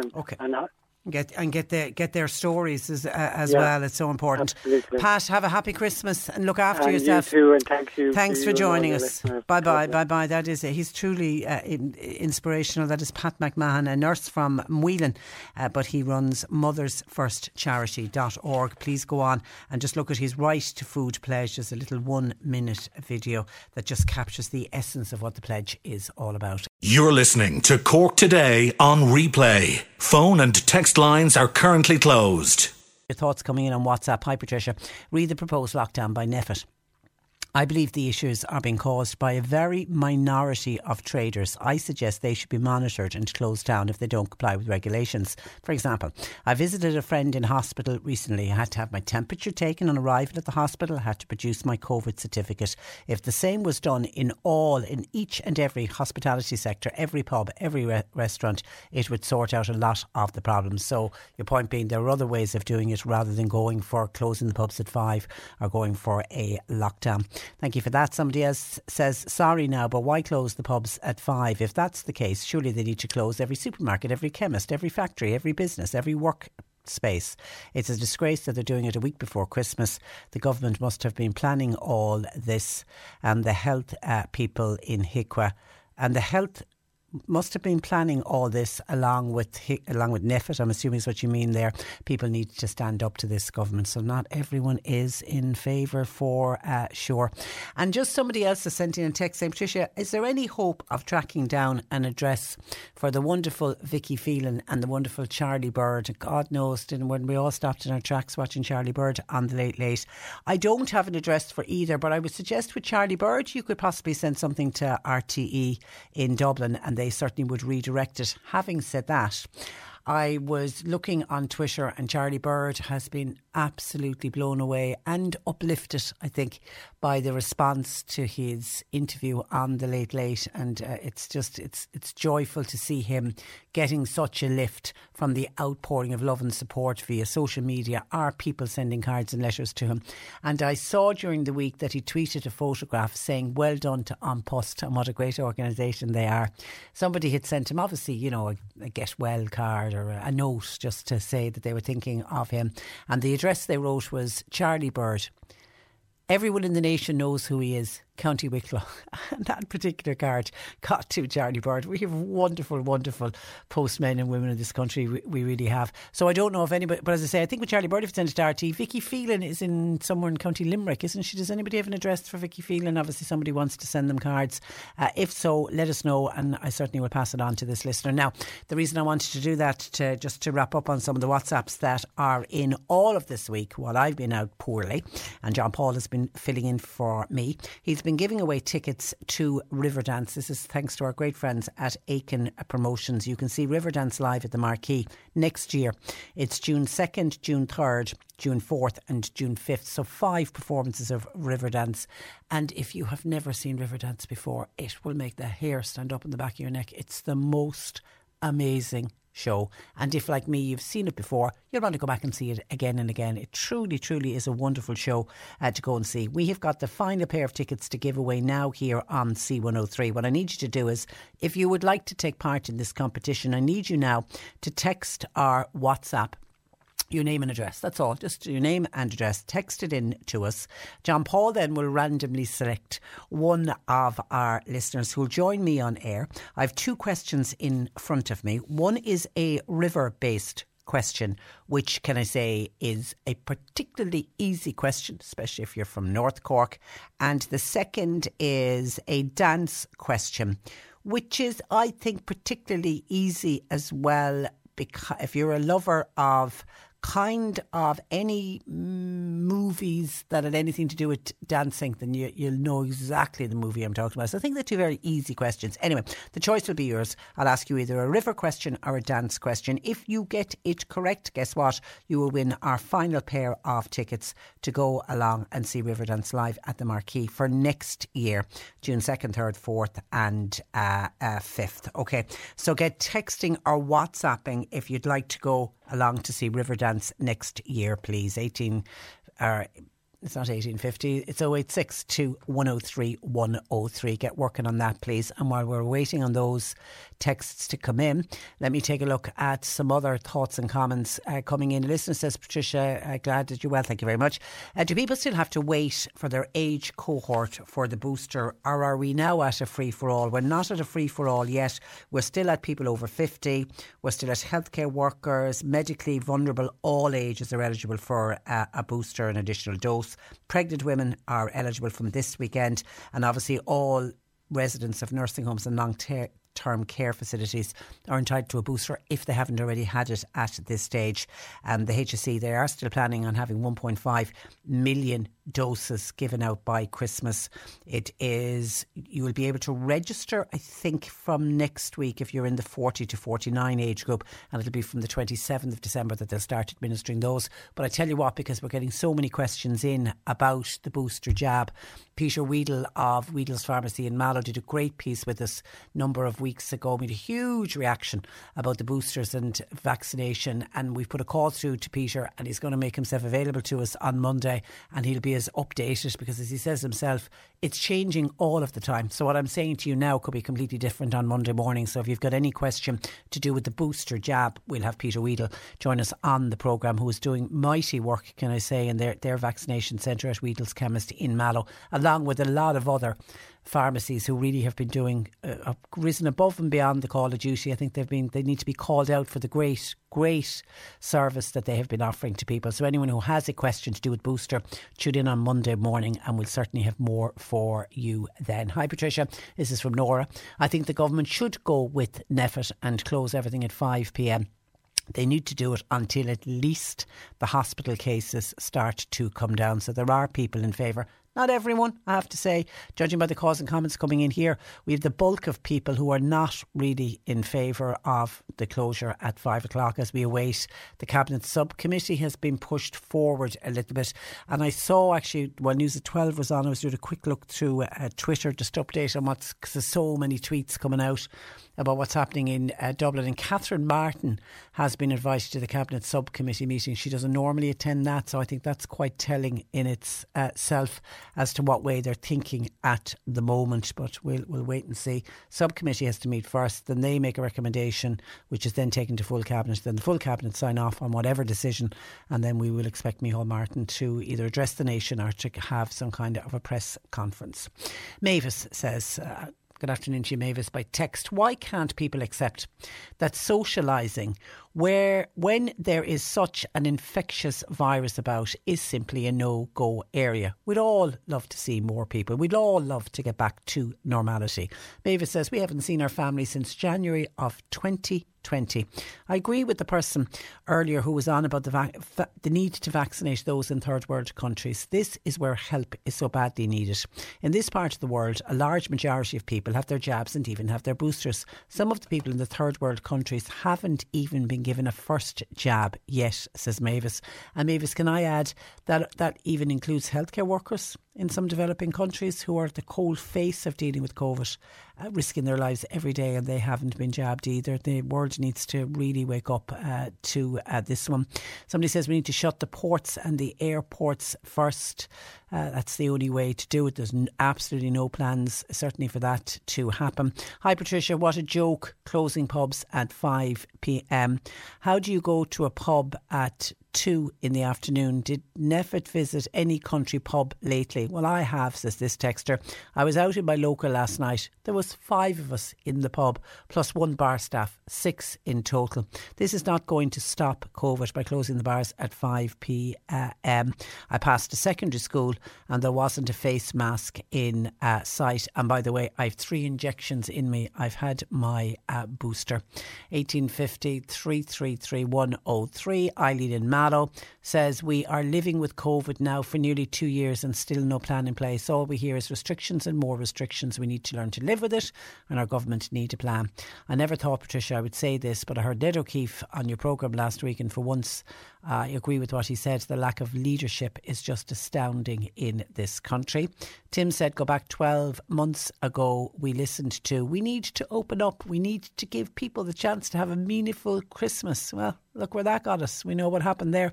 And here we are today with reports coming in from NPHET, medical advice, and you've got people saying to the government, leave everything open. Then what will happen? The beep, beep, beep will hit the fan in the new year, and everyone will be back blaming the government and criticising them, saying, should they left everything open? They can't do right for doing wrong. Mike in Skibbereen says it's scandalous to think that they've recommended the closure of 5 p.m. What is the reason for it? The virus doesn't stop at 5 p.m. in the evening. John in Mallow says at this stage there'll be a revolution. NPHET seem to be obsessed with hospitality. Think of the jobs that will be affected. Are we the only country closing bars at 5 p.m? Guess what will happen? They'll all head back into a house party. Irene says when they closed the nightclubs and the bars earlier, what happened in our estate? How would you like to look 5 years younger? In a clinical study, people that had volume added with Juvederm Voluma XC in the cheeks perceived themselves as looking 5 years younger at 6 months after treatment. Look younger, feel like you. Add volume for lift and contour in the cheeks with Juvederm Voluma XC. Reverse signs of aging by adding volume to smooth laugh lines with Juvederm Volure XC. For important safety information and to find a licensed specialist, visit Juvederm.com. That's JUVEDERM.com. Not for people with severe allergic reactions, allergies to lidocaine, or the proteins used in Juvederm. Common side effects include injection site redness, swelling, pain, tenderness, firmness, lumps, bumps, bruising, discoloration, or itching. There's a risk of unintentional injection into a blood vessel, which can cause vision abnormalities, blindness, stroke, temporary scabs, or scarring. Talk to a licensed specialist to find out if it's right for you. Ready to pop the question? The jewelers at BlueNile.com have got sparkle down to a science with beautiful lab-grown diamonds worthy of your most brilliant moments. Their lab-grown diamonds are independently graded and guaranteed identical to natural diamonds, and they're ready to ship to your door. Go to BlueNile.com and use promo code LISTEN to get $50 off your purchase of $500 or more. That's code LISTEN at BlueNile.com for $50 off. BlueNile.com, code LISTEN. When you make decisions for your company, you look for the no-brainers. And if you have a lot of mailing to do, Stamps.com is the ultimate no-brainer. It streamlines your processes to make your business more efficient, which makes you less busy. Mail checks, invoices, legal documents, and everything you need to keep your business running with Stamps.com. Seamlessly connect with every major marketplace and shopping cart. Schedule package pickups and see your cheapest and fastest shipping options from different carriers. With rates up to 89% off USPS and UPS rates. And with the Stamps.com mobile app, you can take care of mailing and shipping wherever you are. Make the same no-brainer decision as over 1 million other businesses with Stamps.com. Sign up with code PROGRAM for a 4-week trial, plus free postage and a free digital scale. No long-term commitments or contracts. That's Stamps.com. Code PROGRAM. Guess what, says Irene? The house parties started back up again. When the nightclubs were open, there wasn't any house parties. I now dread Christmas, as I know what's going to happen. The bars will close, we won't get a wink of sleep, and all these parties are completely unregulated. Mary in Charleville says her son said to her in early December, wait for this, they'll wait for everyone to spend their money and then they'll shut everything down near Christmas. That is exactly what is happening. And Nora I did that one. John in White's Cross, when I spoke about Pfizer, and Pfizer need to share the recipe for the vaccine with the developing countries. John says at the end of the day, Pfizer is a private company, and for all companies like that, it's all about the dollar. They won't hand over anything. They need to make money for their shareholders. If they started handing out the recipe for the vaccine to other countries or other companies, they won't do it, because it's like Coca-Cola handing over their recipe to a competitor. Now, you see, I disagree with that. I completely disagree with that, because for Pfizer, this is one particular vaccine they make. Look at all the other vaccines they make. Isn't Pfizer one of the companies that's actually making something that can help you get over COVID if you do get COVID? So I completely disagree with you, John. There is a moral reason why Pfizer need to share the information they have with the developing world. And it's nothing like Coca-Cola. That is completely, you cannot compare a vaccine that can save people's lives with the recipe for Coca-Cola. Sorry, I completely disagree with you. And somebody says this is doing the rounds on Twitter at the moment. It says, if Irish pubs close at 5 p.m. over Christmas, this is how things will go. Out at 12 midday, nice by 5 p.m, up to Joe's for 6, a quick visit to Paul's at 10, and then we'll have a nightcap in Liam's at midnight. The C103 Cork Diary. With Cork County Council delivering roads and housing, community and business supports all across the county. See corkcoco.ie. Mallow Meals on Wheels. They're a great bunch of people. They've been on to say they'll be delivering right throughout the Christmas season, including Christmas Day, St. Stephen's Day and all public and bank holidays between December 20th and January 3rd. Normal Monday to Friday deliveries will resume then on Tuesday the 4th of January. Drive-in bingo in the Creamery Yard in Kildorrery, that's on tonight, starts at 8. While the Christmas Taste of Bandon, they'll celebrate the newly reopened pedestrian precinct with the Sus 4 Jazz Quartet. That's on tomorrow Saturday. The Glassland Choir with Linda Kenny will give a children's performance of The Magic of a Christmas Concert. That's at 3 p.m. at Bridge Place in Bandon. And Bandon Art Club will have their 2022 calendar for sale at the Farmers Market tomorrow Saturday, and calendars are available also in local outlets. And Có Mó Ella, the Mallow Community Choir, they'll be carol singing, oh how wonderful, outside the Town Hall in Mallow tomorrow Saturday between 3 and 4 p.m, with all donations going to local charities. Cork Today on C103. With Sean Cusack Insurance's Kinsale, now part of McCarthy Insurance Group. For motor, home, business, farm, life and health insurance, cmig.ie. You can stop texting and WhatsApping for our River Dance tickets. Because Riverdance is going to be live at the Marquee on 2nd, 3rd, 4th and 5th of June next year, and it'll go in the blink of an eye. Wait and see, the months are rolling by. This has been probably one of the quickest years I have ever seen in my life, and if you asked me what I did this year, I could tell you, I couldn't think of anything that I actually did. Anyway, Riverdance is definitely on the diary for next year, and we have Caroline Carney, who is in Ballyhay, just outside of Charleville. Good afternoon to you, Caroline. Hi, Patricia. How are you? I'm very well. Have you ever seen Riverdance before? No, never. No. Oh, it's my first time. You would have seen it on the TV, the clips of it on the little bit that they always show from the Eurovision, but the full show is spectacular. Okay, in order to get you to Riverdance, so you have to answer a question. Okay, I've got a river question and I have a dance question. I think they're both pretty easy. What would you like to go for? I'll go for the river, please. The river question, okay. It's got a North Cork theme to it. We want to know what river flows through the town of Fermoy.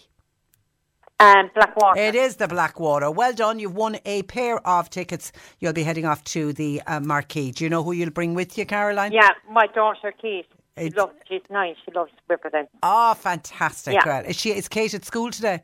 Yeah, she's in school today, so I'll tell her now. Oh, what a wonderful surprise. Are you all organised for Christmas? Yeah, getting there now, yeah. Good on you. Listen, enjoy Riverdance next year, okay? Okay, thanks. Congratulations. Bye-bye. Bye-bye. Caroline Carney, Ballyhay in Charleville, our latest winner on C103. And thanks to the gang, by the way, at Aiken Promotion for giving us those tickets. We've been giving them away all week. You can book for live at the Marquee. As I say, there's 4 dates. 2nd, 3rd, 4th and 5th of June. 1850 333 103. Where am I going? Oh yeah, the Cork Airport. They are going to welcome around 60,000 passengers this Christmas. And our reporter Mairead Tuig paid a visit to the airport ahead of the homecomings. Merry Christmas, Cork Airport will welcome around 60,000 passengers this Christmas. This is down 40% compared to December 2019, but an increase on the near 9,000 passengers who flew in and out of Cork Airport throughout the month last year. Group Head of Communications with the DAA is Kevin Cullinan. I suppose it's the first Christmas in 3 where people have felt comfortable booking flights at the end of this summer to reunite with family and friends this Christmas, and obviously the situation as it prevails with COVID at the moment is a slight concern whether people will still travel or not, and that's obviously something we're keeping a very close eye on with the various airlines that operate in and out of Cork. This coming Sunday is forecasted to be the busiest day for arrivals and departures over the festive season, while the busiest day for departures post-Christmas is Sunday, January 2nd. Everyone travelling coming home this Christmas will be, have a negative COVID test, which is reassuring for everyone else on the flight that they've gone through that testing. And look, we just love seeing people reunite and seeing families reunite and reconnect here at the airport. So hopefully there'll be many more of those scenes in the days and nights ahead. Many people travelling during the festive period will be bringing gifts in their luggage. Kevin has this advice. Well, one handy tip is to consider using a gift bag rather than wrapping the presents, just in case there's any sharp objects within the gifts or something pops up on the X-ray machine. The last thing you want is have a security officer having to ask you here in Cork or at another airport to actually unwrap the present. So a gift bag is a great idea initially. Christmas crackers are okay once there's no sharp objects within them. And the other thing that occasionally catches people out are snow globes, which obviously are full of liquid, and because they're breakable, we encourage people not to bring them in their carry-on luggage to the airport. Cork Airport will be closed on Christmas Day.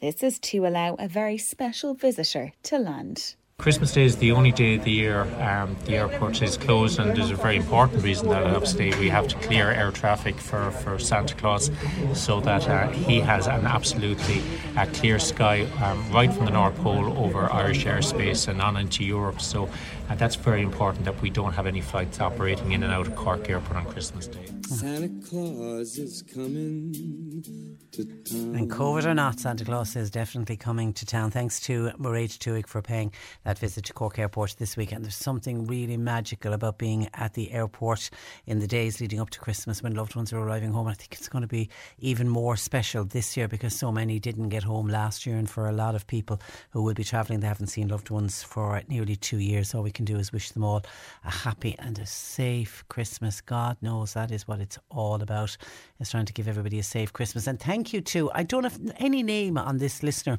who has been texting us now for months upon months upon months. Her daughter became very unwell with COVID and ended up in ICU, ended up in being ventilated at one stage. It was touch and go at one stage. She didn't think her daughter was going to make it, and then there's been a slow recovery, and every now and again she'll just send in a text just to say how her daughter is doing. She was still in hospital. So thrilled in the middle of all of the river dance texts, didn't I spot a text to say, just to let you know, my daughter came home on Monday, all is good. Isn't that such great news? What a wonderful Christmas present you have received, and we wish nothing but love and luck and good health to your daughter and to you as the mammy, because I know how worried you have been. It's a tough thing to watch a much loved daughter and you can't even get into an ICU unit to see them. It's tough going, but that just shows how serious this whole coronavirus is, and how we just can't be complacent when it comes to COVID-19. And Mary says this is on the pubs closing. My son doesn't open his pub until 8 o'clock Thursday to Saturday. What they're planning on doing to him is going to be a nightmare. I know the government are doing their best. This pandemic is just so unpredictable, says Mary. Yeah, and how right you are.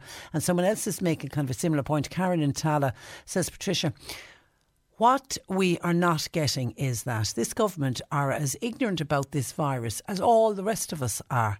They have not been through this before. It's the first pandemic in 100 years. They're doing their best to try to protect all of us. It is trial and error, and it's up to all of us as individuals to protect ourselves, says Karen in Tallow. That's the whole thing. It's the virus. It's just so unpredictable, and they can do everything and decide this is the way we're going to go, and then suddenly in a week's time something changes and we're back to square one again, because that's what happened with Omicron. I mean, I saw Paul Reid of the HSE saying, every time they think we're finally getting on top of it, everything's going according to plan, it looks like life can come back to some kind of normality, a new variant will spring up, and that's the way it's going to be until we see an end to the pandemic. And we'll only see an end to the pandemic when we vaccinate the entire world, or get it out to as many people across the world as possible. 1850 333 103. Going to take a break. We're back talking movies with Mark Malone. Cork Today on C103. With Sean Cusack Insurance's Kinsale, now part of McCarthy Insurance Group. They don't just talk the talk, they walk the walk. CMIG.ie. This is the Cork Today replay on C103. Mark Malone, our movie reviewer, joining me on this Friday afternoon. Good afternoon to you, Mark. Hi, Patricia. And you're very welcome. OK, you watched 2 movies this week. First, Halloween Kills and Deadly Cuts. Let's start with a trailer of Halloween Kills. Michael Myers survived that fire. After what he's done to my family, I will kill him. Tonight we hunt him down. Evil dies tonight. Evil dies tonight. I'm coming for you, Michael.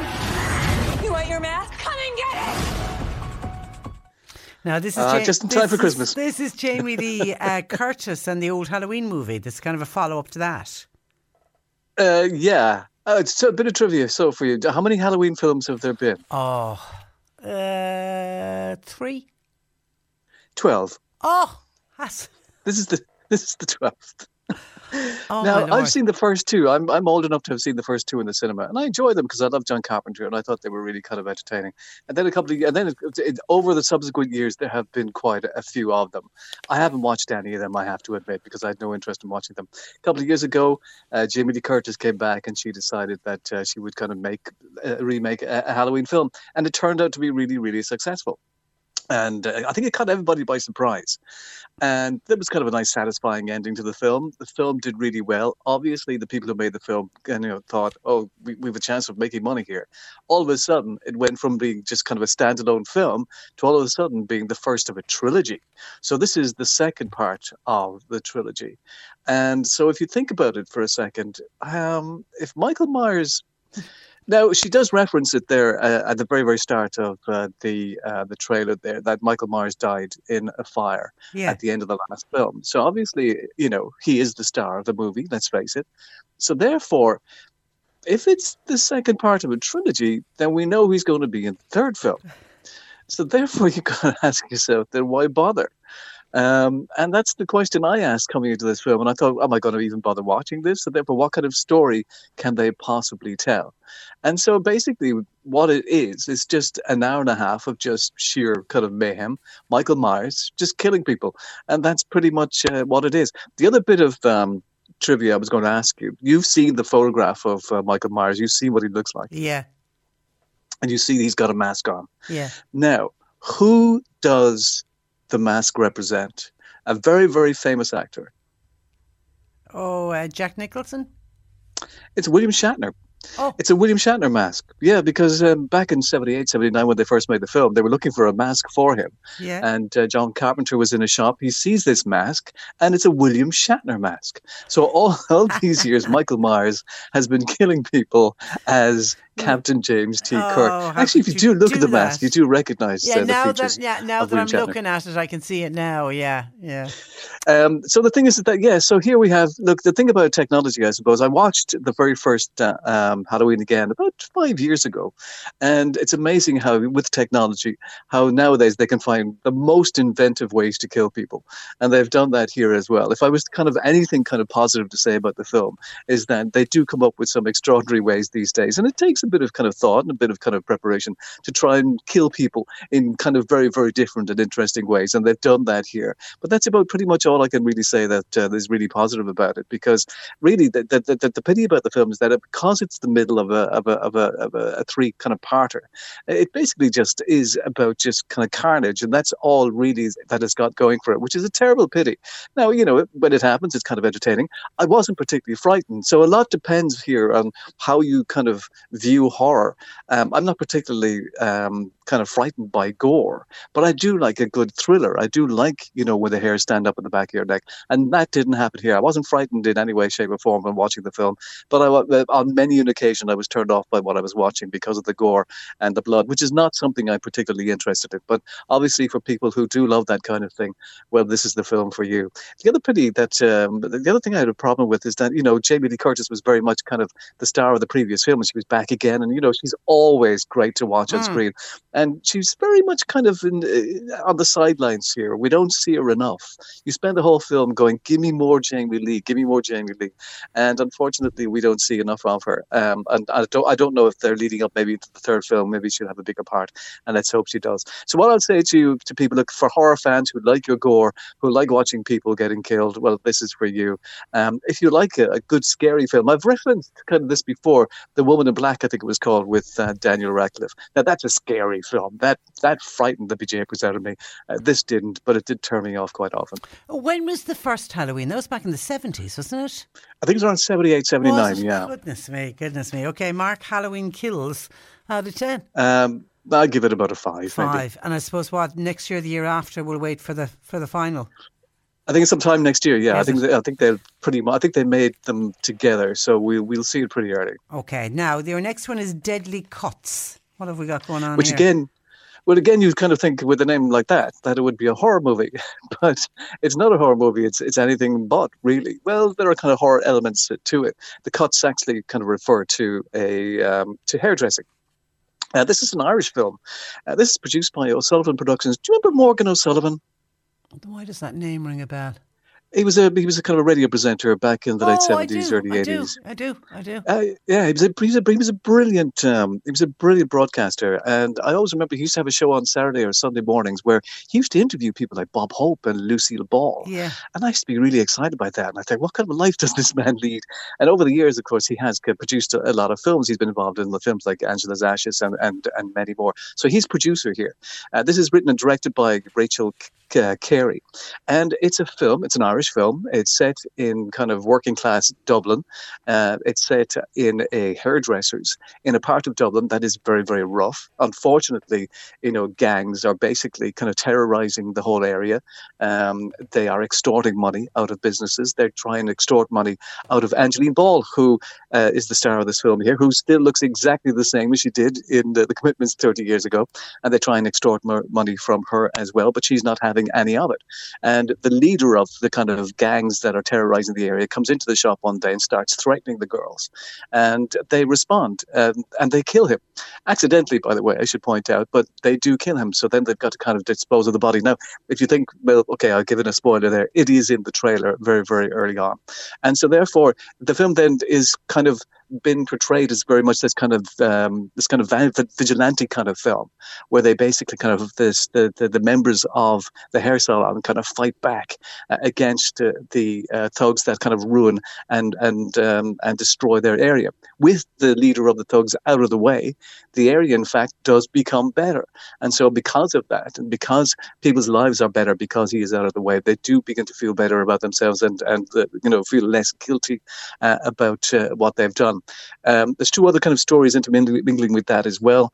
Developers want to come in and they want to destroy the hairdressing salon because they want to build apartments, so they've got to fight against that as well as an upcoming hairdressing competition, which Angeline Ball wants to become involved in. She's had some history in the competition in the past, and she's done really, really quite well in it. And there she kind of restores her kind of this kind of this competition that she has with Victoria Smurfit, who comes from the other side of Dublin's tracks, very, very kind of middle class and upper class kind of section of society.